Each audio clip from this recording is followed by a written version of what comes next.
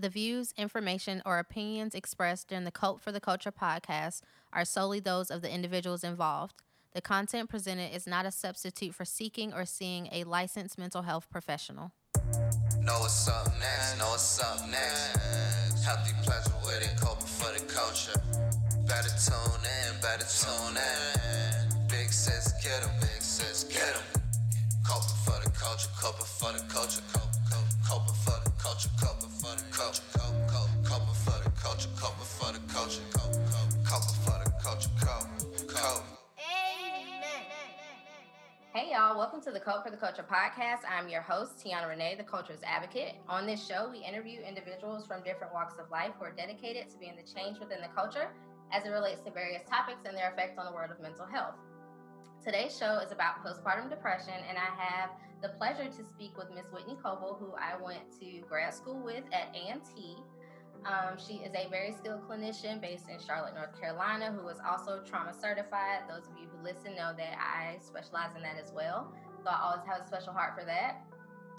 She is also in collaboration with Tiffany, who is her counterpart in this. They are gaining licensure or certification, if I'm not mistaken, in maternal mental health.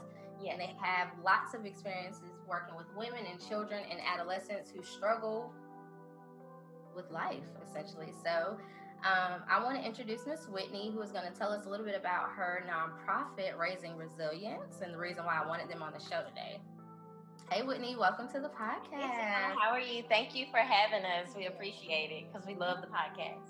Yes, so Raising Resilience, basically me and Tiffany started Raising Resilience essentially as a nonprofit. And so the nonprofit piece would be able to help at-risk women, especially women of color, and especially African-American women.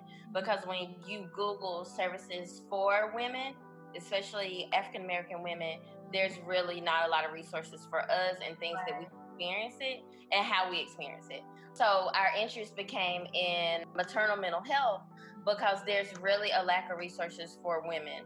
And then with us starting off as first-time clinicians back in 2015, we saw a lot of teenagers that would be in DSS care, and they would be separated from their baby. So that causes a lot of turmoil upon the family and upon that child. Right. So we initially said we want to start a nonprofit to give housing to pregnant teenagers. But then once we got more involved, we saw all of the need here in Charlotte for women of color when it comes to maternal mental health. So that's how we are bringing now into the private practice realm.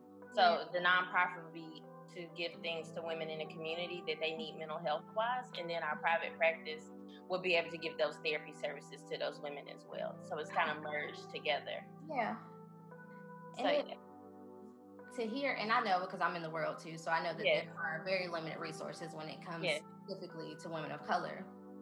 But it's mind-blowing to me because for those of us who know the statistics, we're the ones who are more at risk of experiencing certain things during pregnancy and labor and postpartum and all this. So it's like, you would think there would be more out there. And there's not. Y'all to come up here too, just because it's so needed.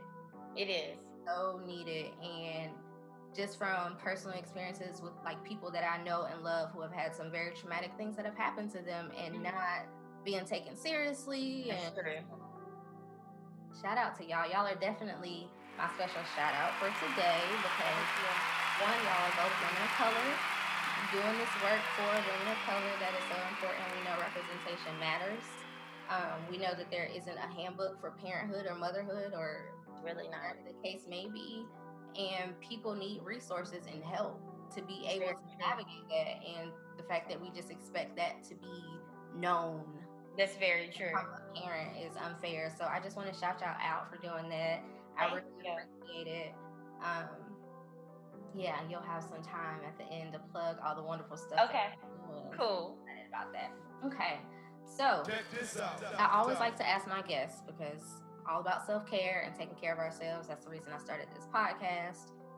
So what would you say is your favorite self-care practice? Favorite self-care practice? Let's see. Okay, so I've really got into mindfulness and so I'm not really like a meditation person. I haven't got there yet.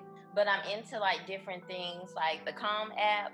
Okay. It's another little app I use, Breathe, where you really focus on calming your body down. Like, I feel like a lot of times we're so wired to go, go, go. And I'm that type of person, like all day I'm on go. And when I sit down and take a break, I feel guilty about it. So I really take that time, especially since we've been in quarantine, but to really take that time and find a quiet place to literally like work each and every part of my body to shut it down and just focus on that one part of your body and have like a clean slate and to be able to focus. Because I'm a person, my mind runs constantly. So being able to shut that down is very hard for me. And another thing for me is especially music. I think music is a wonderful coping skill. When it's music you enjoy and music that can put you in that good feeling space. Music is so powerful upon the brain anyway. So those are my two things, especially mindfulness and music. Those are really my two things. Yeah. So are you familiar with Sparks, the therapy model? Yes. So I'm being trained in that now for people who are listening. It is a group-based therapy model for teens and adolescents who deal with chronic stressors. Yes. But a big part of it is the mindfulness. And it's funny because I'm being certified now. And when you're in the group and you're going through the stuff and you're teaching the kids, and when me and my colleague practice together before we do the group, we're like, oh no, I need to use this. And we're pulling stuff out. And I'm doing a lot of stuff from the Sparks manual. So I'm like, look at this. I'm helping other people, but really helping myself. You don't think about how much it would help. And at first I was like, I don't like this. Because I started using mindfulness when I started yoga. Okay. And it's this girl named Bethany Louise on Instagram, and she's wonderful when it comes to yoga. And she incorporates that mindfulness in yoga. And I love it. Like, yoga is like my thing. Now, I can't do the moves as well, but it really helps me to calm down and focus on my center, like my core. And it's so helpful. So actually sitting down and using them is so helpful because we forget about them. You do. And it's like, you tell people this stuff every single day. Like, yeah, but when I get home, I'm just tired. I don't even want to do anything. That's true. But yeah, I mean, it has definitely been helpful in yoga with the poses and stuff. Like, just the more you do it, the more comfortable your body will get with doing it. That's true. And that's a big part of why I want to go into private practice too. And shout out to y'all for jumping out there and already doing that. But like, you have so much more room.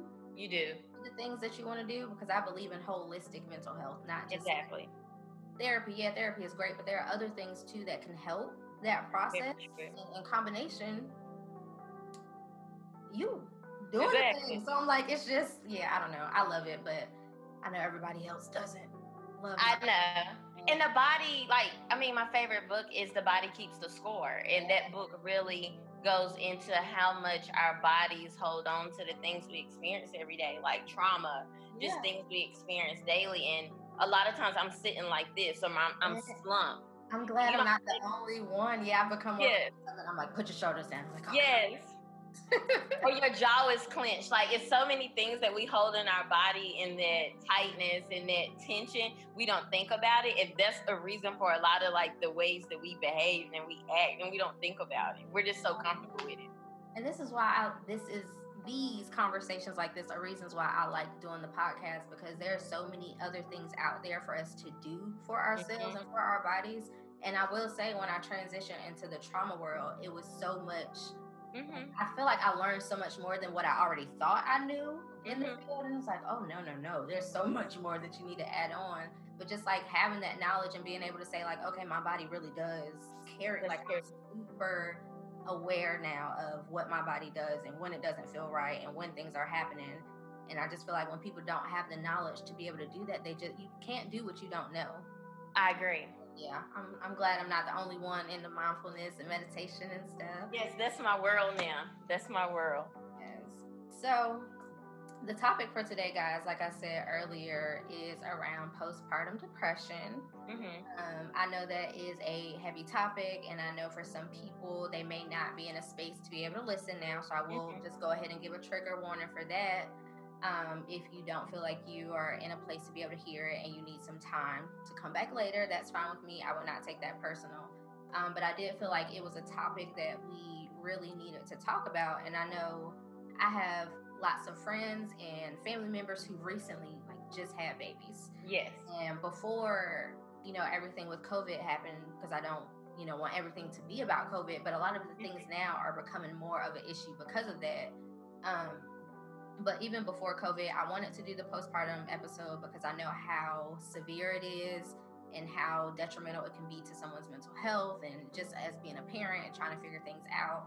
So it's really something that I wanted to talk about. And I know season 1, I did the Strong Black Mother episode. Yes. On that, we touched on postpartum depression a little bit. We get like deep into it. And I was like, okay, I got to bring Whitney and Tiffany up here because I want to talk about this some more. But with COVID happening now and people just having babies, not being able to go to the hospital with more than one person, we're in the house now a lot more. I know at work, the first thing we talked about the first week we were out was abuse rates are going to go up, and we have. That's true. Domestic violence and abuse rates they're going up. They are going up because now, whereas there was a separation, there's not a separation. That's true. People are having to learn how to exist with one another, and we know a lot of times people either go to work or school to escape their home life, and now they don't have that.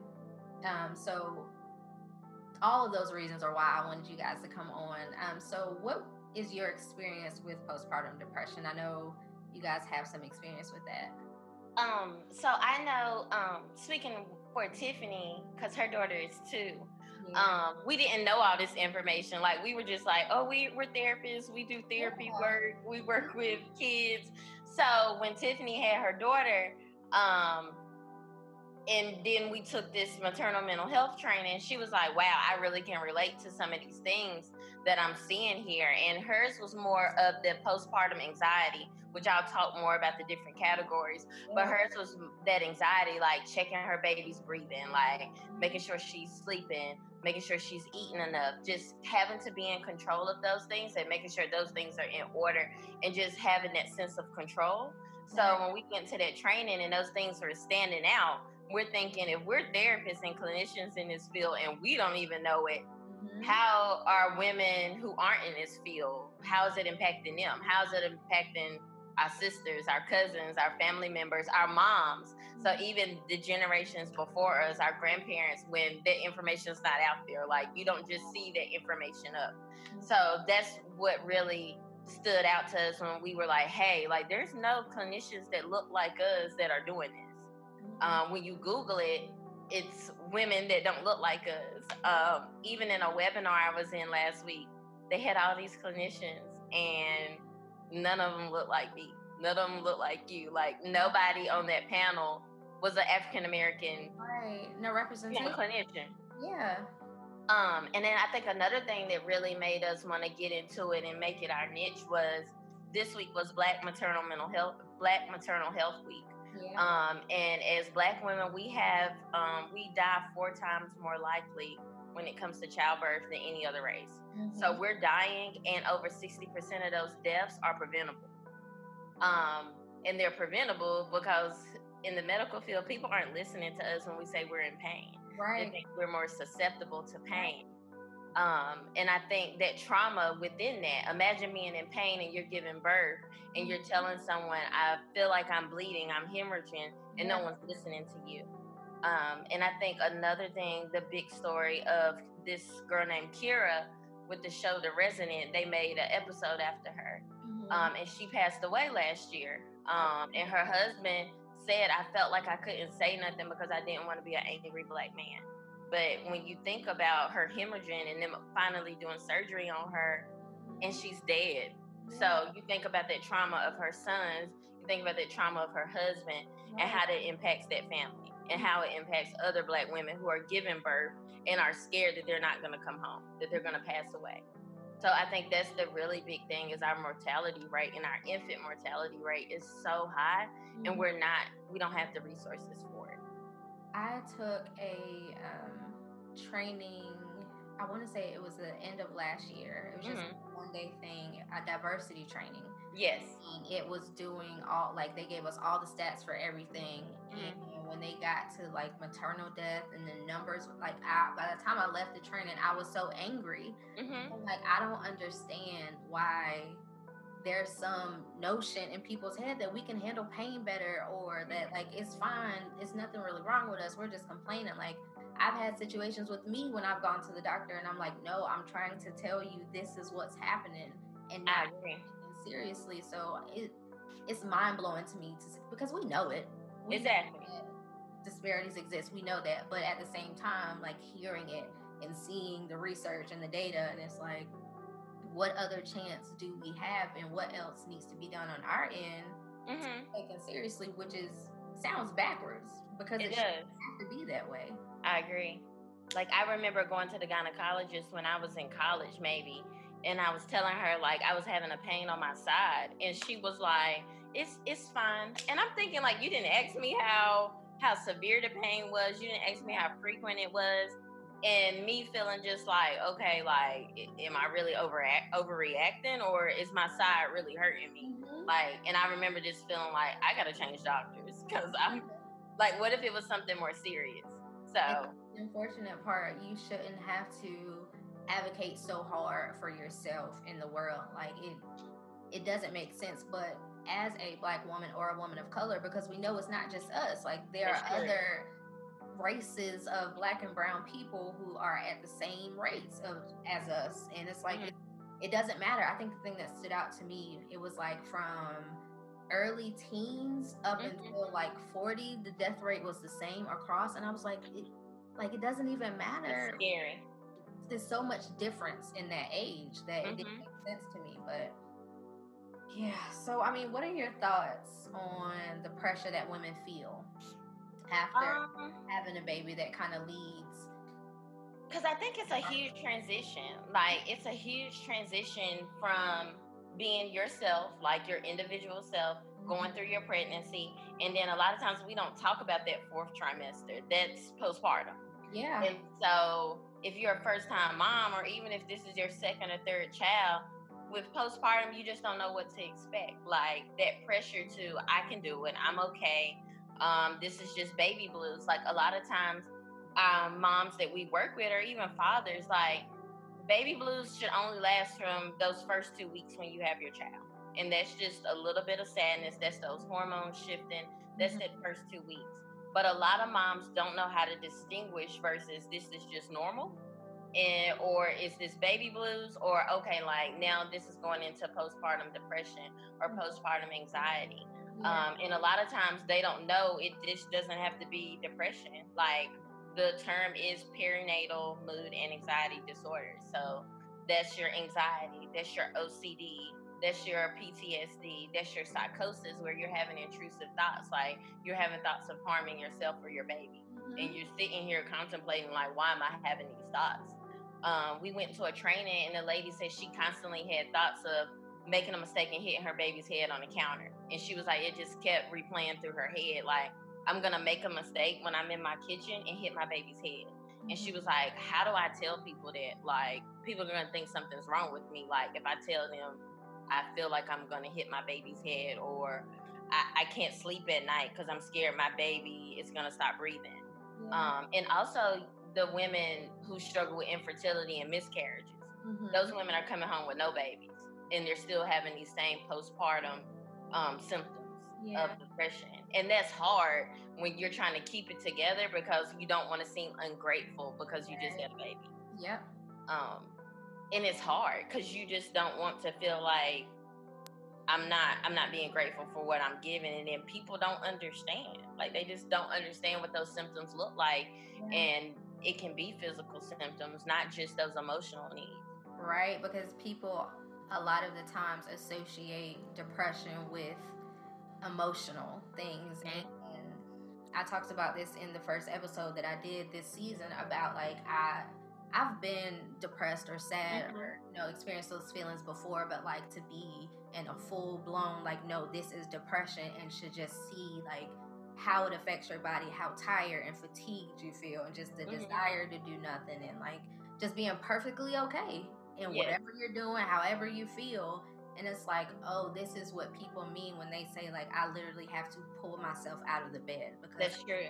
my body does not want to move. My body has decided we're going to stay here. Exactly. I think that's like a really good point for people. And I try to talk about it as much as I can on the show of like, however we feel manifests in our bodies. That's true.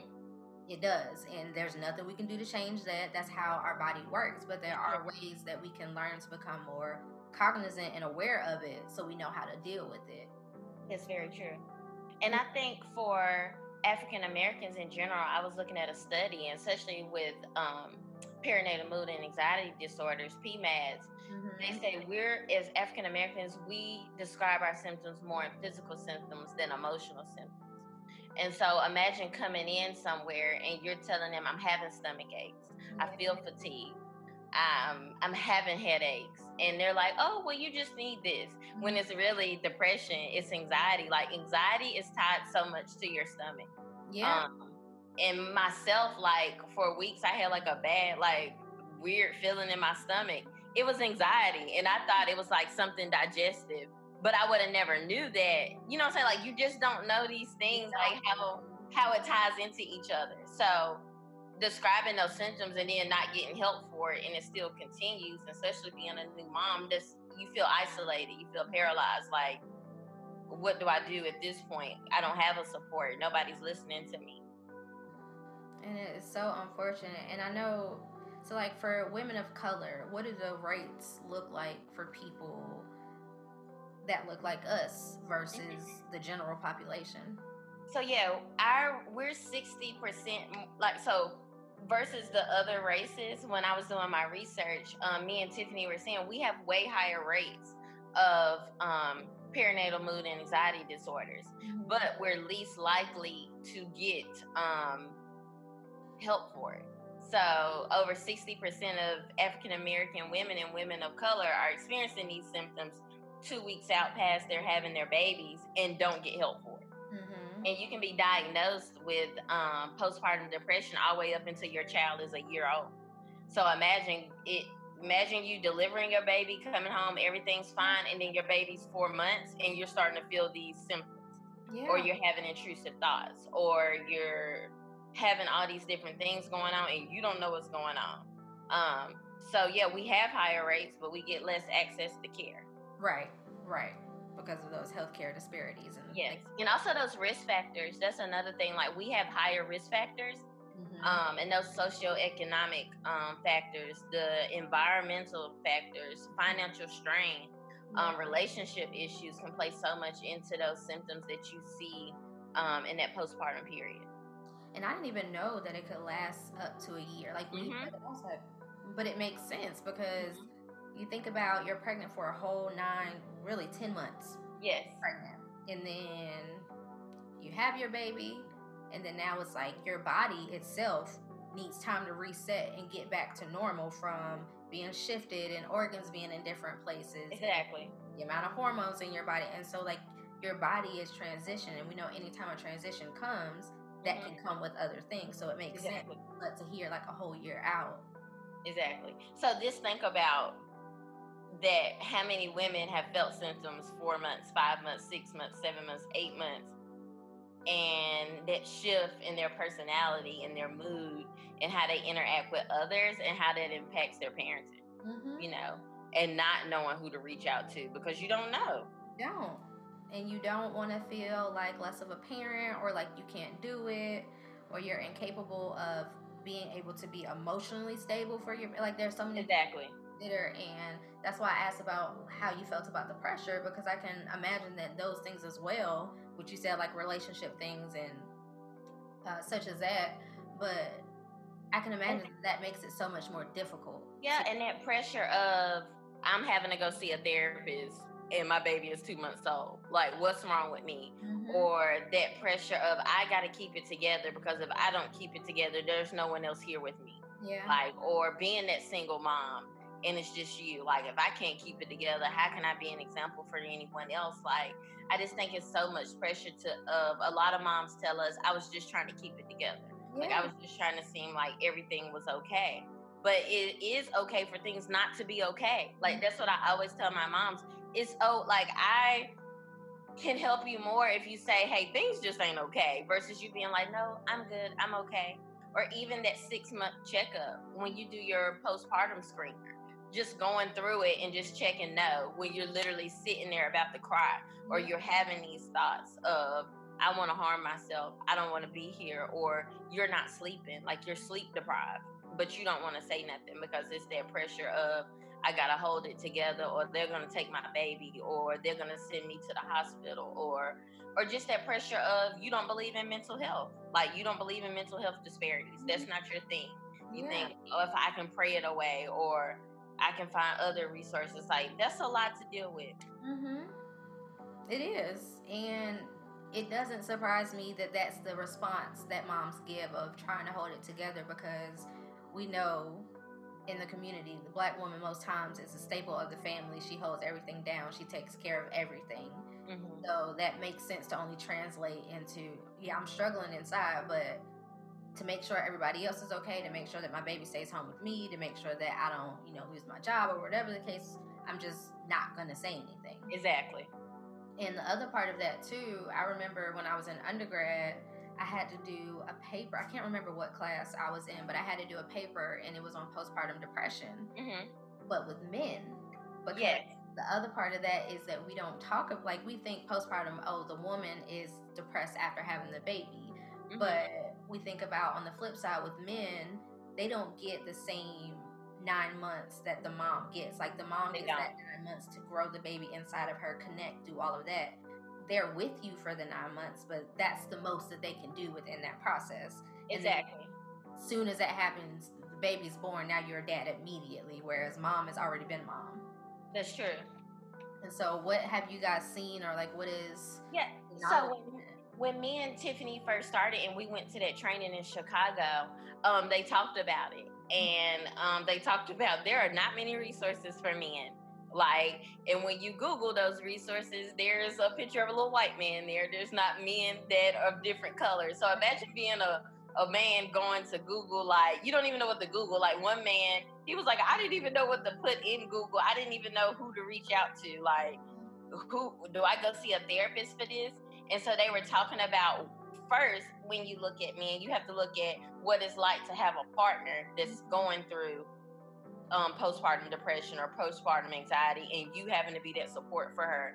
And your support is not enough, or your support is not helping, and you're taking on that self-blame. Then you have to also look at because it's a such thing as parental postpartum depression, and that's what impacts men. And there's been studies and research that men go through hormonal changes just like women. Those first 3 months, their testosterone levels drop. I forgot the percentage, but their testosterone levels can drop as well, which can cause a shift in their mood. They can make them more aggressive, more irritable, more mood changes. And I think they don't think about that men kind of go through that same cycle and transition as women, and especially going through that yourself and having to support someone who's going through that, and then tying in those relationship issues. So then on top of that, you got new baby thrown into this whole new thing of trying to cope, feeling discouraged, especially if mom is breastfeeding and you just sitting there like, how can I help? How can I be able to do this? Right. So yeah, it's a lot. And then it's a documentary on Netflix called Babies. And they talk about how men and women's brains are wired different when babies are first born. And they highlight and talk about the brain structure, which is really good to understand being a new parent, or even before you have kids. So they really talk about that. That's really, I mean, I'm glad that there is information out there, because that was years ago when I did it. But for it still to be something that's talked about, something that people are putting resources into to be able to support this population, because, I mean, when it comes to parenting, I think a lot of the times it's assumed that the one who's going to rear and do all of those things are the women. So we associate all of the mental health related things to women, and then the man they aren't afforded the same opportunity to. It's very true. Right, because I can imagine a man saying, I have postpartum depression, and somebody's like, what you got going on? Yes. You didn't have a baby. Wow, what's wrong with you? And so how much have y'all seen of like men actually coming and being a part So that's something we're actually working on, me and Tiffany. Tiffany thought of the idea, and I was just like, that's a really good idea. Is we were going to we're working on starting like a 6-week workshop. And there's a lot of things through the hospital that's like parent boot camp. But those are things like changing a diaper, fixing bottles. Let's talk about the mental health piece and the relationship piece of that, and what it's going to look like when this baby get here and I'm screaming at you and I'm having rage and I don't want you near me. So we're working on creating a workshop that's going to give the mom a piece, give dad a piece, and for them to understand, you may feel this. This is when you need to reach out for help. These are things you can do. Your relationship is going to change. There's going to be shifts. There's going to be times where the baby doesn't want you. And you not to take that personally, but in that immediate moment, baby wants mom. Or there may be things you can do to help out. So we want men to have a space where they can feel comfortable and talk to other men or talk to other caregivers and have that space to say, you know what, like, my girlfriend or my wife, like, she really got on my nerves today. And this is like, to have that space where they can say that, because in our postpartum groups, we afford moms to say, today, I don't feel like being a mom. Like, today, my baby cried from this time to this time, and I really had to go sit in the bathroom and take a breather. My baby was okay. My baby was safe. And this is how I felt. Or saying, my sister gets on my nerves. She's not a help when she comes over. Or just being in your pregnancy and having that birth plan and planning it out with you and your partner. And understanding that every birth doesn't look the same. But yeah, I really think that's men need more of a safe place to talk about that, and they don't really have that. They don't. It's not. And I think another thing, Tiana, is like caregivers. A point that you said when you said men, it's like if they say they're feeling this, it's like you didn't have a baby. Right. But imagine being an adoptive parent and you bringing home this new baby and you're feeling these feelings and you're feeling anxious. You're feeling depressed. You're feeling all these things and you've worked so hard to adopt this baby. Yes. So suffering with infertility and bringing home this baby and you're feeling these same things. Like there's not not many spaces for that. Or being a caregiver. Being a grandma and you're taking care of this baby and feeling that, it's a lot.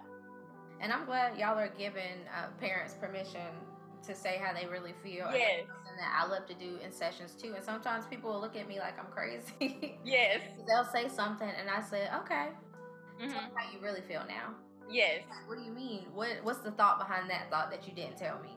And then they'll say it and I'm like, because it's okay to have feelings that don't always feel great. That's very true.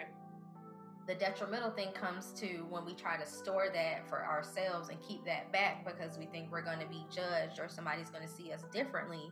But in reality, just being able to say that and get that out helps you stop thinking that thought because now you're tamed. And so I'm glad to hear that y'all are giving those new moms and just moms in general the opportunity, because you can have postpartum depression and not be a new mom. That's true. That's true. If you have one baby and now you have two. Exactly. You're trying to raise three, or the people who have huge gaps in between children. And so I'm glad that y'all are doing that work, and it really makes me happy that y'all are creating that space for men too. With everything with COVID, and so I feel like that's appropriate for us to address at this point in time with postpartum. How do you feel that it's affecting people now? What have you guys seen? I think the biggest thing is feeling back, like, so for the moms that's already had their babies, it's almost feeling like you're back within those first few weeks when you're kind of stuck in the house with the baby and you're trying to keep people out and you're just trying to get things going, because a lot of women don't have a birth plan, and that birth plan could look like, okay, when you come over, take some trash out for me. Don't just sit here and look at the baby. Take some trash out. Bring some meals over. Be a support. And for a lot of moms that have struggled with that, being with COVID-19, you're kind of stuck back in the house feeling almost that isolation that you felt when you first had your baby. Right. Or that anxiety raising, like, what if my baby catches it? Or what if I catch it? Like, just thinking those thoughts and those thoughts ruminating. Or even women who were scheduled to get fertility treatments and that's been cut off. so they can't get those treatments. Yeah, and being that close to that, you know, like that's disheartening. Like you almost feel like you're being robbed of this opportunity to be a parent. So it's a lot of, or even women that aren't parents yet, like just feeling that anxiety of like all of this going on. You may have been preparing to want a child, but now this may put a barrier or just a downer on what your expectations are, or even being pregnant during this time. I know Sierra posted something the other day, and she was like, imagine what it's like being pregnant during this time. You know, this is the first time we've seen this. Like, you're trying to protect yourself and your baby, and just like limiting your supports, like people that you count on, you can't go see them as readily as you want to. No. And I mean, people can like drop meals off and do some of those things, but even traditionally when people have new babies, and one thing that I've started to be like really mindful of is when somebody is having a baby, that I'm not just celebrating the baby. Like I'm celebrating. That's very true.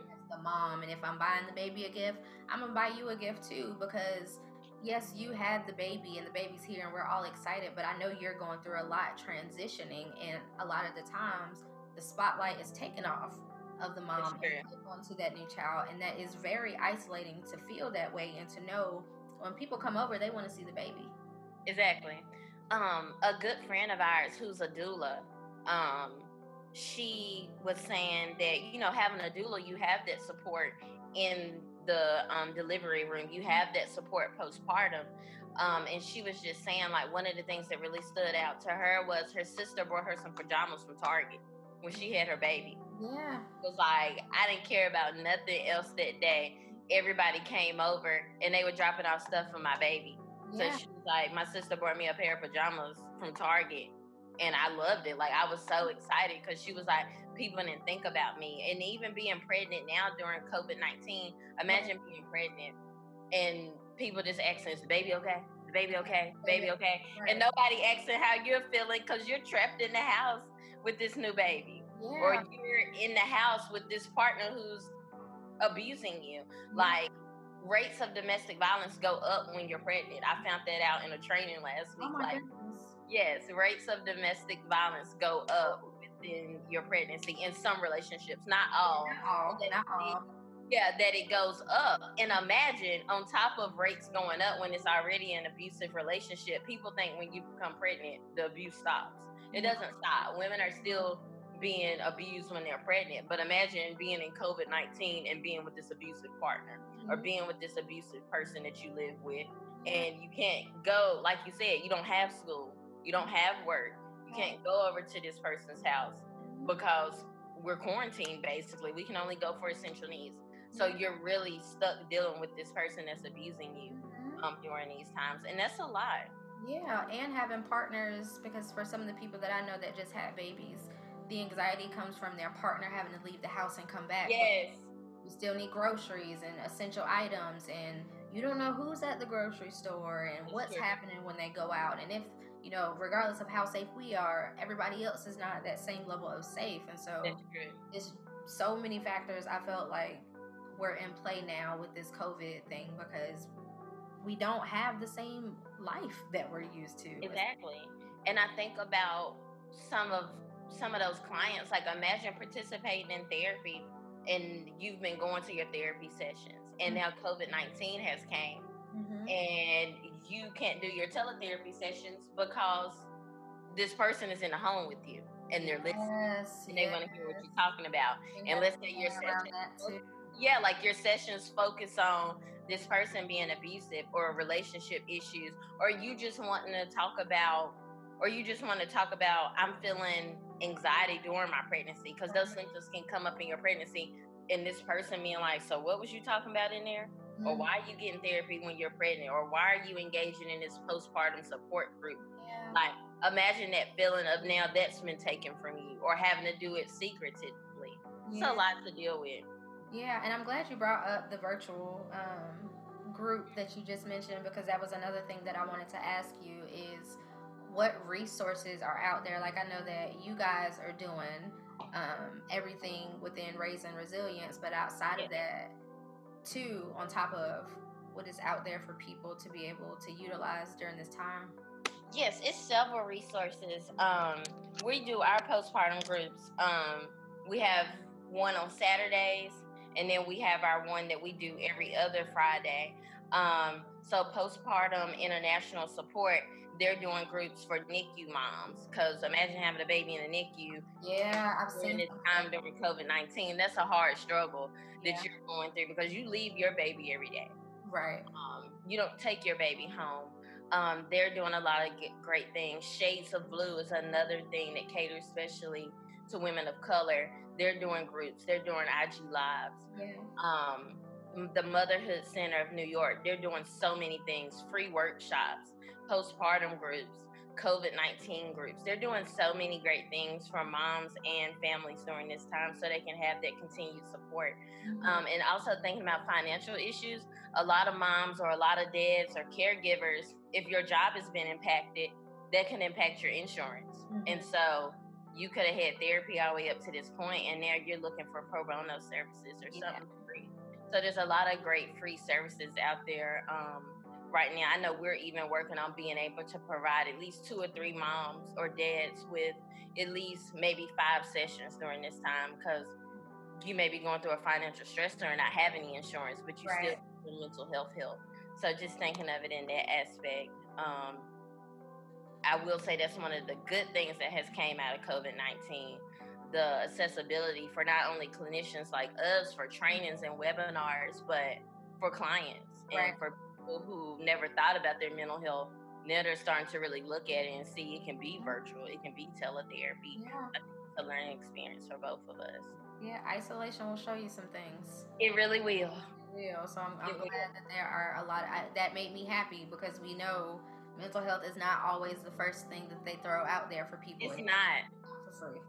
Exactly. So, I'm so happy about that. But that brings us to the point of the show where I like to call Let's Advocate. So if you were to change anything about the state of mental health within our culture, Black and brown people, what would that be? I would say accessibility. Because I feel like even though I know you and you're in the Raleigh-Durham area and we know other people from our grad program, I still feel like mental health is not often, and I'm not being devil's advocate here, but until certain celebrities really put mental health on the foreground, I feel like people don't really care about it. Like, it's just us working in the trenches, trying to advocate it and push it. But Charlamagne put it out there, and everybody's like on this bandwagon. But for us working in it, it's not a bandwagon. It's what we do every day. You know, like, it's our world. So I just wish it was more accessible, and it wasn't so looked at as it's a problem versus looking at it as you're getting help, you're doing something for yourself. I think a lot of times it takes that one person to speak up and be like, hey, I go to therapy. And I just go because I need someone to talk to. Like, I don't have to have a severe mental diagnosis to just go and talk to someone who's non-biased. I just wish it was more accessible to where you didn't have to be connected to somebody or know somebody in that world to really be comfortable with it. And I think especially for the older generations, like, I had to get my mom on board to understand mental health and understand what it looks like, and to understand that it's okay. Like, and I hate the term crazy, but I really wish like more accessibility, more Black male clinicians. And there are quite a few out there. There are. So, like, with my therapist, and because it's hard sometimes to be in therapy as a therapist, I will say that. So a lot of the times we'll have like professional development conversations too. Yes. And one of the things that I talked to her about was like, I want a network. I want to have like support groups for clinicians of color, and for us to just get together sometimes and not necessarily have to talk about therapy or anything like that, because there is a lot more of us out here than people realize. Like, it's not a sprinkle of Black and brown people doing this work. It's a lot of us. We just aren't as connected to each other as we should be. I agree. I think in a lot of times it's like a competition at times. Yeah. You know, and for us, it's like it's already less of us than them.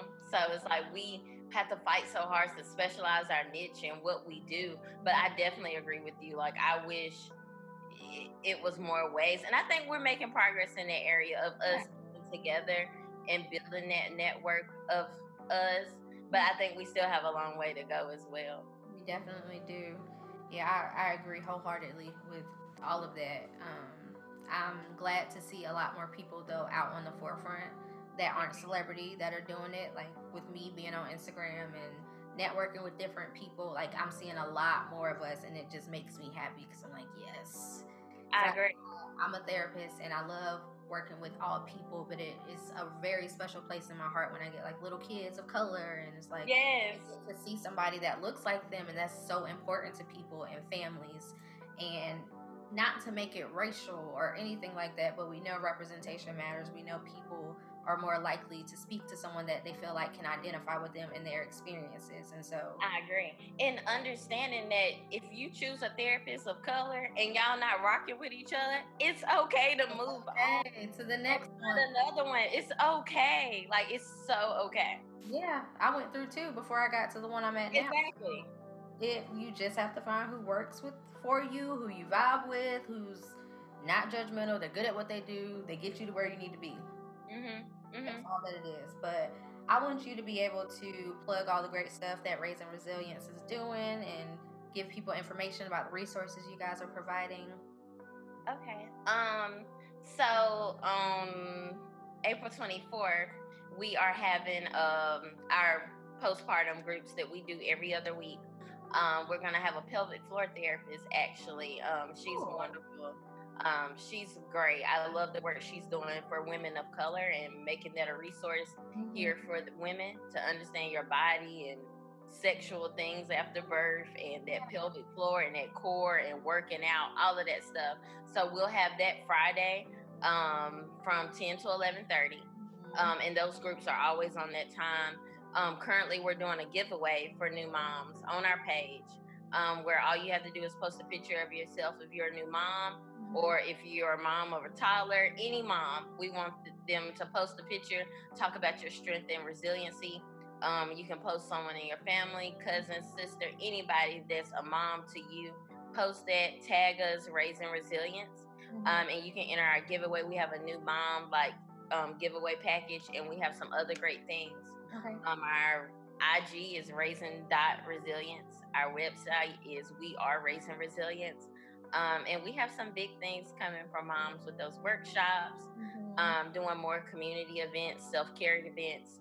We're working on another big self-care event possibly over the summer, depending on COVID-19. Yes, if we're going to be outside or not. So those things, and we're going to just continue to have things. A good way to keep up with us is on Instagram.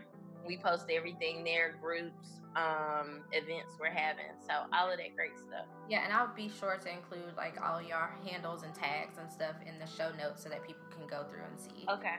And when I post your stuff on Instagram, I'll post that as well so people can connect with you guys and find you guys. Thank you. And I really appreciate you for coming on and sharing with the people what we're doing out here. And y'all are doing great work. I was so happy to see y'all enter into that realm. I work with kids. I don't ever think that I thought about the maternal health part. But Tiana, that also, we do school-based therapy. Yeah. So a lot of times when I'm doing those assessments for those parents in the school, I ask the parents, how was your birth? Like, how was your birth experience? How was it when you had this child? Because a lot of those things, those moms come out and tell me, oh, it was horrible during my pregnancy. I witnessed domestic violence, or I was depressed my entire pregnancy, or I had a traumatic birth and the doctor didn't listen. And then I have this child showing all of these symptoms. Yeah. And trying to put all of those puzzle pieces together, not just looking at those child's behaviors, but seeing how postpartum depression can impact the child's behavior and their temperament and their mood. Yeah, and I say that I don't think about it, and I don't know why I say this all the time, but I work with kids, which means I work with their parents. So I'll say like, oh, I don't know that I would want to do adult therapy. And I'm like, you literally do it every single day. I do, because a lot of working with children is working with their parents, because yes, you can teach them everything, but the person they go home with is the person who brought them here. So exactly, you have to be able to progress those behaviors or regress them.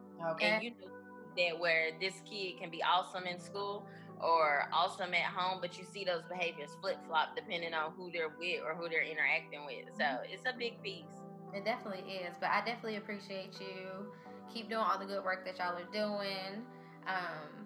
Yeah, I just appreciate it. And as always, guys, thank you for tuning in to the Cope for the Culture podcast. I'm your host, Tiana Renee, and I'm out this thing. Bye, y'all. Bye. Thank you, Tiana. Thank you.